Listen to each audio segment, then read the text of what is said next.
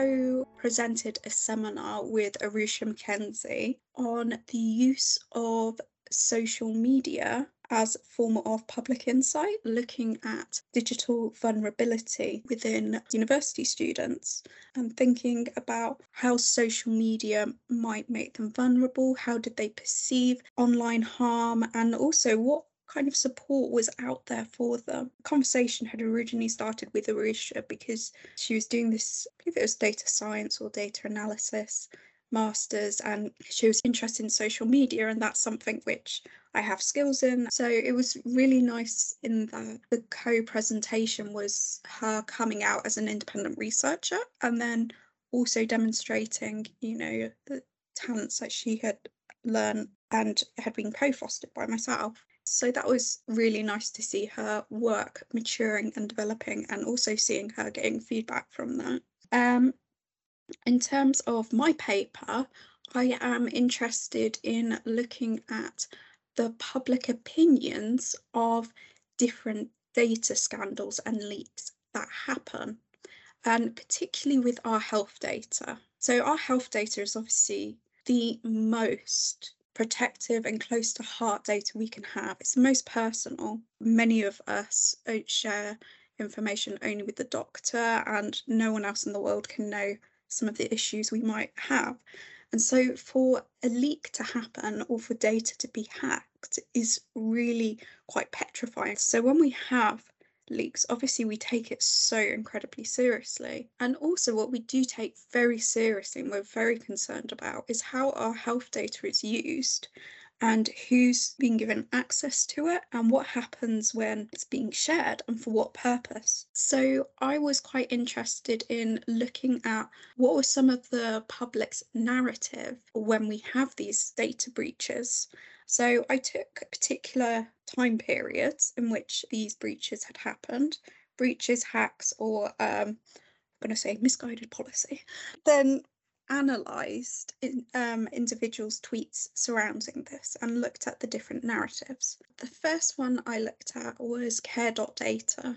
And basically the idea was to make data more available for research. And so they had generated files for researchers to use. It had been originally an opt-out system, I believe, but it was mishandled very poorly.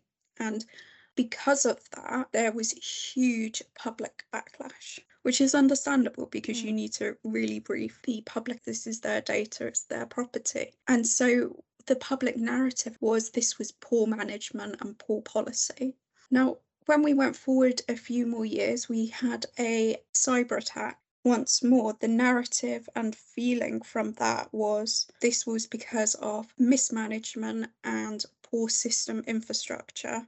We then move forward to NHS data grab. This came about in 2021, and this was really as a result of the pandemic. Now, once more, this was very poorly kind of constructed in terms of public engagement. We were beginning to see a large mistrust in the government, gone all of a sudden from, okay, the NHS is incompetent, to actually this is deliberate and direct selling off of individuals' personal records.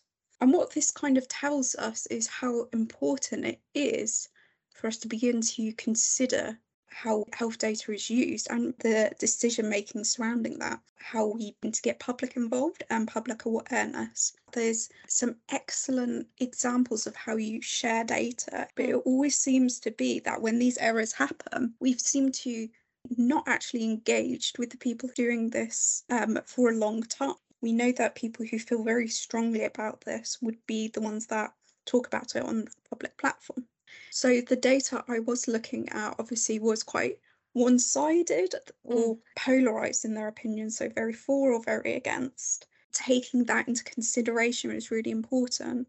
And at the time, there was very few guidelines around how you actually process social media data and how do you actually protect that within itself. So having that discussion of how can we begin to think about that, is it ethically ever okay to use social media data? And this is what Arusha was beginning to look at, is how do we kind of protect children? It's no good saying, having a tick box saying I consent and I'm over 18. Anyone can tick that. So, how do we kind of begin to build in maybe frameworks in which we can help protect, and not only just children, but also vulnerable people? So, having greater transparency in the public domain, I think, is really important.